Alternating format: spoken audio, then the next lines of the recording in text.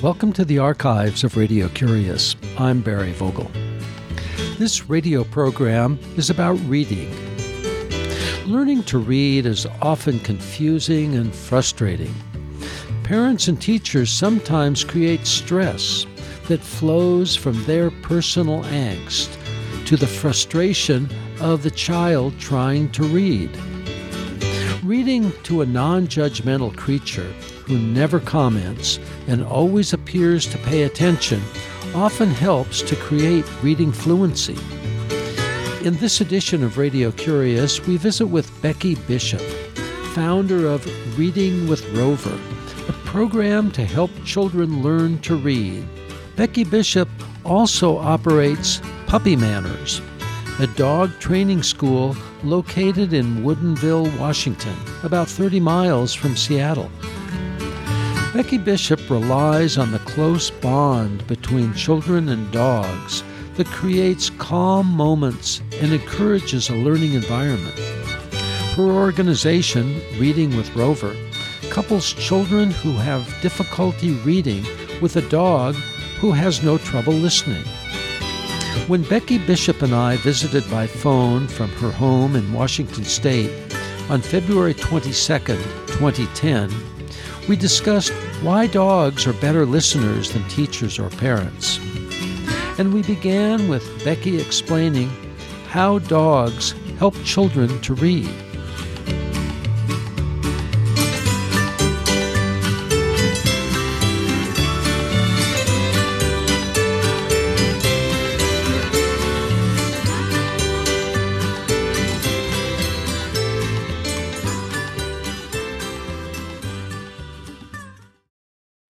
First of all, it's important to know that just physically there's a change in children that we know of from documentation that when they're with a dog and simply petting a dog, it lowers their blood pressure. So they're calmer. And the dogs, they know, are listening, but they also know the dogs aren't going to interrupt or judge or make fun of them. And so it creates not just non-judgmental listeners, but the dogs are safer in the child's mind. It's safer to read to a dog. Tell us about that. How does the child learn that it's safer to read to a dog?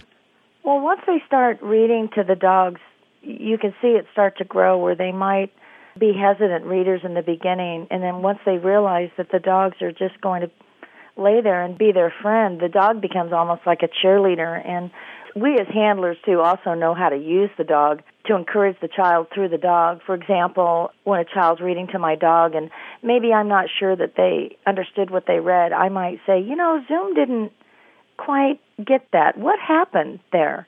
And then they'll explain to my dog what happened. So I can see that their comprehensive skills are also there as well. And they're just much more likely to talk to the dog than they are to an adult or a parent.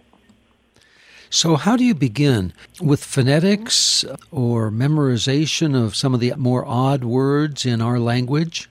With a young child who doesn't know how to read and is having difficulty learning?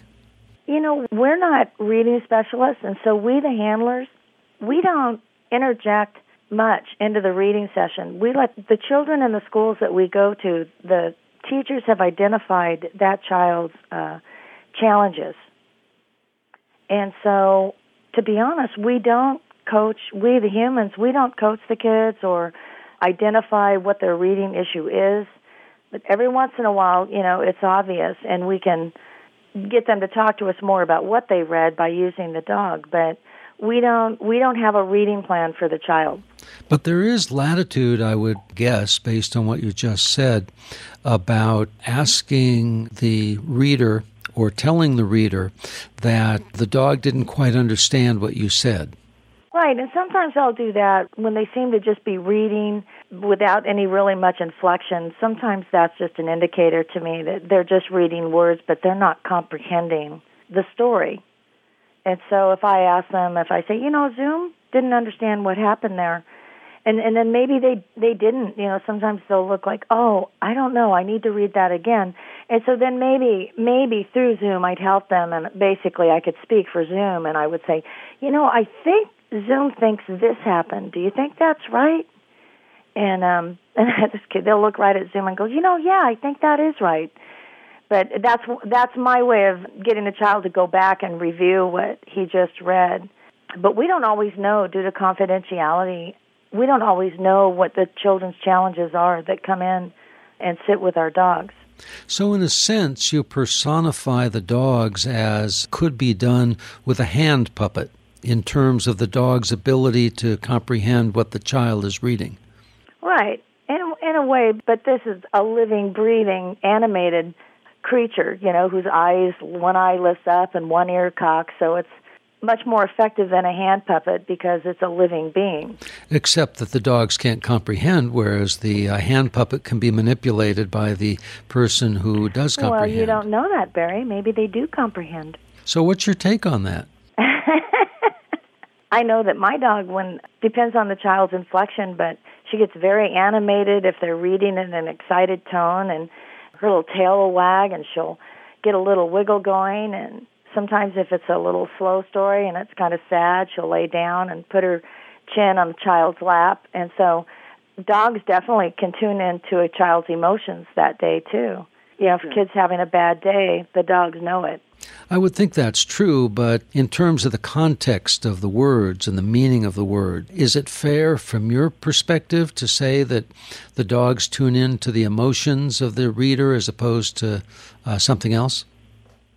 I think that's fair. I think kids, when they read, they do need a lot of emotional support. When we were on the Animal Planet special, I think one of the most profound things was the little girl that had a hat on, Cassidy, that was reading to the Portuguese water dog. She said something that just had a profound effect on me. And what she said was, I think it's the dog's job to make you feel safe. And what people don't know is that Cassidy had leukemia. And she was 10 years old, and she'd had diagnosed leukemia since she was 2. And she actually passed away the following summer. And so when she said, I think it's the dog's job to make you feel safe, I know what that meant, because that was more than just about reading. That was about every day and every week with her, with blood tests and lab results, and am I in a remission? And so to Cassidy, that's what that meant. And so giving her a dog that day gave her a sense of normalcy, but it also made her feel safe. And I think that just was a profound statement for a child to make that was in that situation. Tell us about the role of the dogs when the children read to them. Well, the dogs usually lay down and cuddle up with the kids, and their role is to be a willing partner with that child for that 15 or 20 minutes that they're there with that child. How did you get involved with the Reading to Rover program? I started out, I'm a dog trainer. I have a company in Seattle called Puppy Manners, and I have always volunteered with my dog since I was a child, and I was looking to do that. So I started out taking my dog to hospice, and I really liked going to hospice. I just felt there's a need there, and dogs can bring a lot of joy into an environment that's sad. These people are losing their loved ones, and I saw what a great benefit it was to have the dogs there, even mostly for the visiting people. But I noticed that my dog, Boomer, was really drawn to children, and he had just a complete personality change. When he would get around the children, he was more animated, he was more happy. And I was going to hospice, and he was generous enough to go with me, but I don't think it was his cup of tea. And I got a call from a librarian in Bothell who wanted to know if we could have reading programs on Saturdays at the library. She had read about the READ organization in Provo, Utah, where they bring dogs into libraries. And it sounded like fun, and I knew my dog would love it. And so I said, sure, let's try it. And it was a great way to bring kids into the library in the summer, when kids don't normally go to the library to read in the summer. And it just took off from there. It just blossomed into a real program where we've actually moved into the schools, and we have a waiting list of schools that want the program. How many dogs do you have that are involved in the program? Right now we have 92 teams that are actively involved in Reading with Rover programs in the Seattle area. And a team is an adult that accompanies the dog. A team being an adult, that's right. Or we have some teenagers, too, and their dog. If people in other areas of the country are interested in developing this kind of program, how would you suggest that they go about it?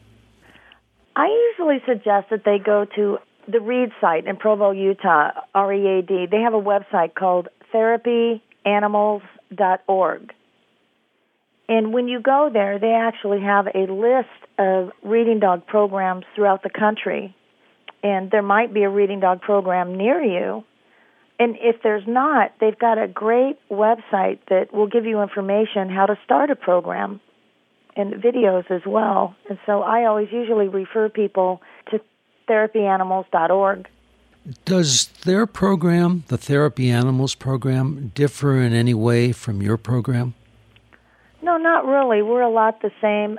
Delta Society also is a national organization, where all the dogs have to be therapy tested before they can do this. When they want to start to be, they say, how can I do this? The first step would be you need to become a registered therapy team through Delta Society or other organizations like Reading with Rover. We have our own registry as well, and be tested, and that's where they start.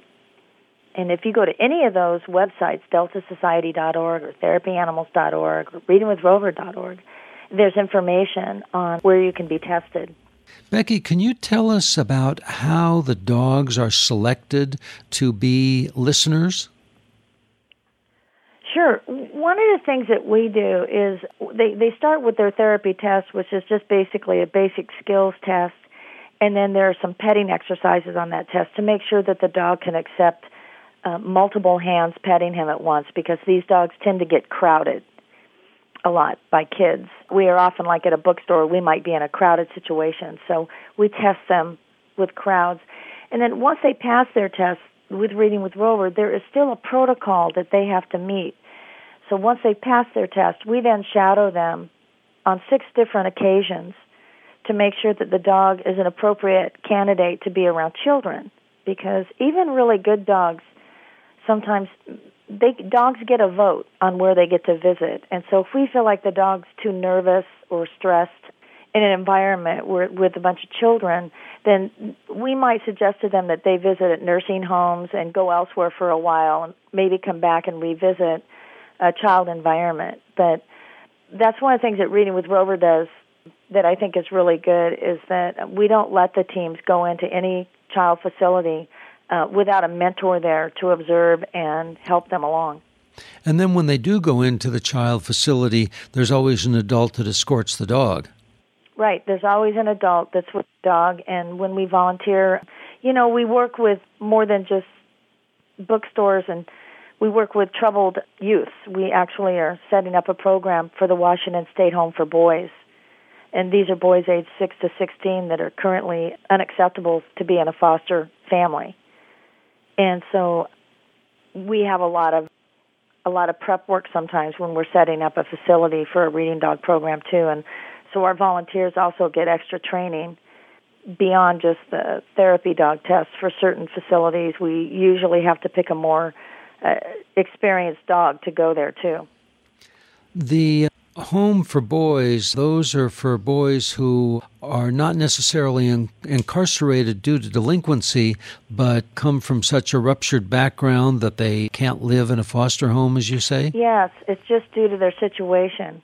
Sometimes some of them they're very ADHD, and maybe they're on medication, and some of them just come from such a neglected background that they're just not, they need more care than what a foster family could give. So they live on campus. It's called the Cobb Center in Seattle.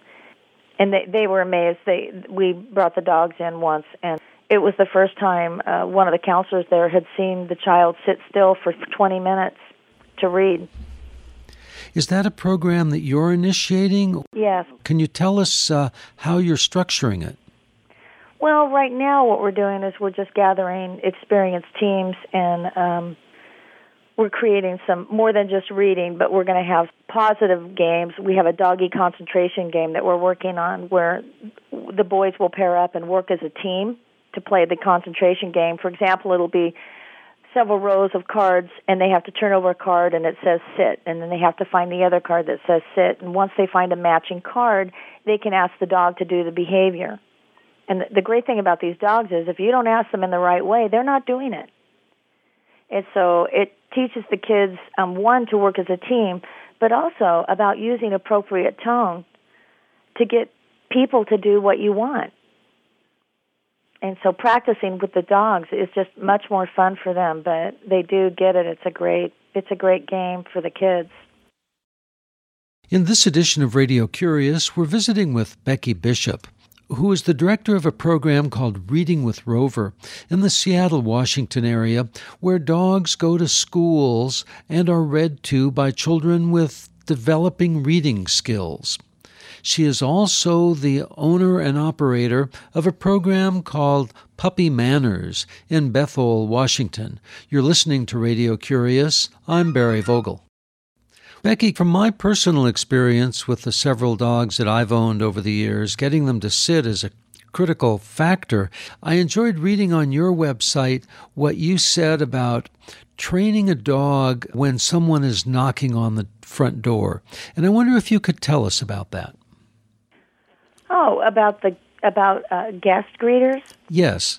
Well, I think the biggest mistake as a dog trainer, the biggest mistake that we make as dog owners or guardians of our dogs is that we let them go to the door and where there's just too much excitement. As puppies, they just get very excited, and we're letting them repeat bad behavior. They're practicing what we don't want. And when that's not a practical thing for them to do because they're not learning what we want, I think it's better to just go put the dog away, either crate them or gate them until your guests are in. And once your guests are in and settled and the environment is calmer, that's a better time to bring the puppy out to learn. And then what we do here at the Puppy Ranch is we have random acts of door knocking. We might walk by a door, and I've got the dog laying there, and I'll just knock on the door. And then we'll role play what we expect when somebody knocks on the door with the dog. And that way, when you role play, you're just acting out the scene. It makes much more sense to the dog when somebody really is there because he's practiced the scene several times. What is the role that you play? Well, we pretend. We role play. Well, somebody will knock on the door, and I'll say, just a minute. And I might say, Boomer, rug. And I might send Boomer to his rug. And then I'll open the door, and nobody's really there, but I'll have a full-on conversation. Hi, come on in. How are you? And the dog gets up, and I shut the door, and I say, no, get on your rug. And so we just play it out as if somebody's there. And that way, when you practice, it's like practicing a scene for a play, right? Before game day, before the curtain goes up, they've practiced those steps 100 times. And so we practice at the door when nobody's really there. And then we practice with somebody there, but we make sure that it's practice. And it's easy when you practice enough for the dog to understand that if they're not going to get recognized until they're in a calm state of mind, they're going to get to calm a lot quicker. But the mistake we make is we let them at the door when they're all excited, and then people are petting them, and so we're petting the wrong energy. You're rewarding the behavior that you want, and you're ignoring the behavior that you do not want. Right, you get what you pet. So if you want an excitable, jumping, obnoxious dog, then pet them when you come in the door. That's what they'll give you. But if you can just ignore them, even when you come home, I always say if you can ignore them, ignoring a dog initially upon greeting is just huge leadership. They get that. They do that to each other. And what is your method for negative reinforcement to a dog that does something that's particularly obnoxious behavior? Well, I think usually, what we do is we take away what they wanted. So if it was jumping on me, I go away. If it was I held out a cookie and I asked them to sit and they didn't, they don't get the cookie. It's we spend mostly a positive reinforcement. If you recognize the positive, we don't have to deal with the negative too much. We'll take their space. If they get into my space and they're jumping on me, instead of backing up, I might charge into them a little bit and take my space back and tell them no or don't. And then they'll offer me the positive behavior, and I'll say, there you go, sweetheart. Good job. Many years ago, I read a book by Konrad Lorenz that he entitled The Natural Method of Dog Training. And his suggestion for a dog that does something particularly obnoxious is to grab it by the scruff of the back and pick it up and give it a good hearty shake so that it's really disoriented, because it obviously can't manage when that occurs, and then put it down and walk away. What's your response to that? I won't dispute that works, okay? But the problem with that's just a method that inhibits the dog, but he's not learning not to do it. And the problem with that is what happens when a 6-year-old comes in the door. Most dogs, if you do that, they won't jump on you maybe ever again, but they'll still jump on everybody else. And you're not going to be able to get a child to do that or your neighbor to do that because people don't feel comfortable manhandling a dog. A dog that they don't know. I don't dispute that works. I don't do it because I think it hurts the relationship and the bonding you have with a dog, because they're not learning what to do. They're just learning that it's scary if they do it, and that's just inhibiting the behavior, but they're not learning the other behavior, what you want. So you're basically relying in your dog training on the positive reinforcement of the desired behavior and ignoring the undesired behavior. Right. I have 4 dogs, big dogs, 3 Labradors and a Plot Hound, and we started training them at 8 and 9 weeks to sit to get pets. And not one of those dogs has ever been a jumper. So I think the earlier in the game, too, you start to what's going to get you to touch me, giving them a positive behavior. They can sit or they can lay down or they can just simply not jump. Do you have any other suggestions for training dog owners? We have the grand theory. We started a very successful puppy therapy program here called the Pupprentice. And all it is we get together as a group. The Pupprentice project is for people who have puppies and they want them to grow up and be therapy dogs, because you really need to socialize them a lot. You really want to get them out early into different situations and around different types of people and elevators. And luckily, Seattle is, I think, one of the most dog-friendly cities in the nation, so it's easy to do those things. But you really want to get them socialized well prior to 20 weeks of age. Finally, do you have any words of advice for people who want a dog and would be selecting a dog from among its litter mates? What to look for and how to select? Well, if you're getting a purebred dog, a lot of times a really good breeder will pick the puppy for you. Okay, but if the breeder wants you to pick the puppy, I might be tempted to take a trainer with me who knows how to evaluate temperaments and have them help me, because otherwise you tend to lead with your heart and you might pick the wrong puppy. For example, if you pick the puppy that you felt sorry for that stayed in the corner, that would be the worst pick, because that's probably the really shy, timid puppy and just too fearful. And if you pick the first puppy that left the pack to come out and jump on you and greet you, the puppy basically picked you, that's probably not the greatest choice either, because that's probably the dominant puppy. So I kind of like the puppy that's in the middle, the one that kind of comes out, checks you out, and then maybe trots away and then comes back and says hi later and then trots away.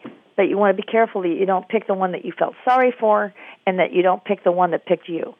I would like to add one more thing, that we have a lot of rescue dogs in our organization as well, and we actually have a foster dog program here, the Rescued Rover program, where we have 2 to 3 foster dogs here a month that we train to be therapy dogs. So that there's a lot of dogs in rescue and in shelters that would make wonderful therapy dogs, and I think those people wanting to get a puppy or a dog should give that serious consideration as well. Well, Becky Bishop, I want to thank you for being with us on Radio Curious, and before we close, I have a few questions. One is, can you tell us about an aha moment or an eureka moment that has come to you lately? I think the one aha moment was I had a very shy child, and he really didn't talk much. He would read to my dog, but he didn't have the social skills weren't there. And so one day I let him walk my dog, and I went with him back to his classroom, and I introduced the reading dog to his classmates, and he just lit up and started talking. And his teacher about cried. She said, you know what, he's been in this room for 8 months, and he's never once had a conversation with kids until today. And so what that told me is that dogs can also serve as a humongous icebreaker for kids who might have social shyness as well. Well, it sounds like you have a pretty exciting project going there, and that it may be the answer to my next question, and that is, what would you like to do with the remainder of the one precious life that you have? I think I just like to make a difference in my community, and I think that we are doing that as volunteers, and that's my personal goal is if I've made a difference in any one person's life in my life, then I'm a happy camper with that. And finally, Becky Bishop, can you tell us about an interesting book that you've read lately? Reading a book right now it's called Living Life as a Thank You. And I love it. It's just all about daily gratitude and positive thinking and being thankful for the things we have and being able to look at the little things and be thankful for that. And I just think it's a really great little inspirational book. And, of course, I read a lot of children's books because we have our own little dog library that we carry around with us. So one of my favorite dog books is, I know it sounds goofy, but it's Walter the Farting Dog. And kids just love that book because it's a funny, humane book about a rescued dog, and kids really like it. Well, Becky Bishop, thank you very much for being with us on Radio Curious. Thank you so much for having me. Becky Bishop is the founder of Reading with Rover, a program to help children learn to read, and Puppy Manners, a dog training school located in Woodinville, Washington, about 30 miles from Seattle. The books that Becky Bishop recommends are Living Life as a Thank You, The Transformative Power of Daily Gratitude by Nina Lesowitz and Mary Beth Salmon, and Walter the Farting Dog by William Kostwinkle, Glenn Murray, Elizabeth Gundy, and Audrey Coleman. This program was recorded on February 22nd, 2010.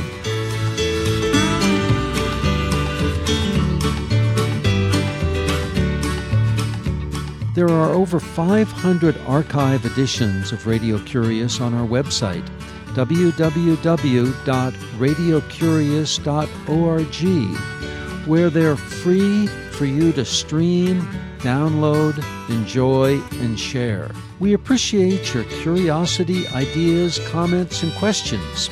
You may reach us by email. Our address is curious@radiocurious.org or snail mail 280 North Oak Street, Ukiah, that's UKIAH, California, 95482, or by phone 707-462-6541. You've been listening to Radio Curious. Christina Onnested is our associate producer, and I'm host and producer, Barry Vogel. Thank you for listening.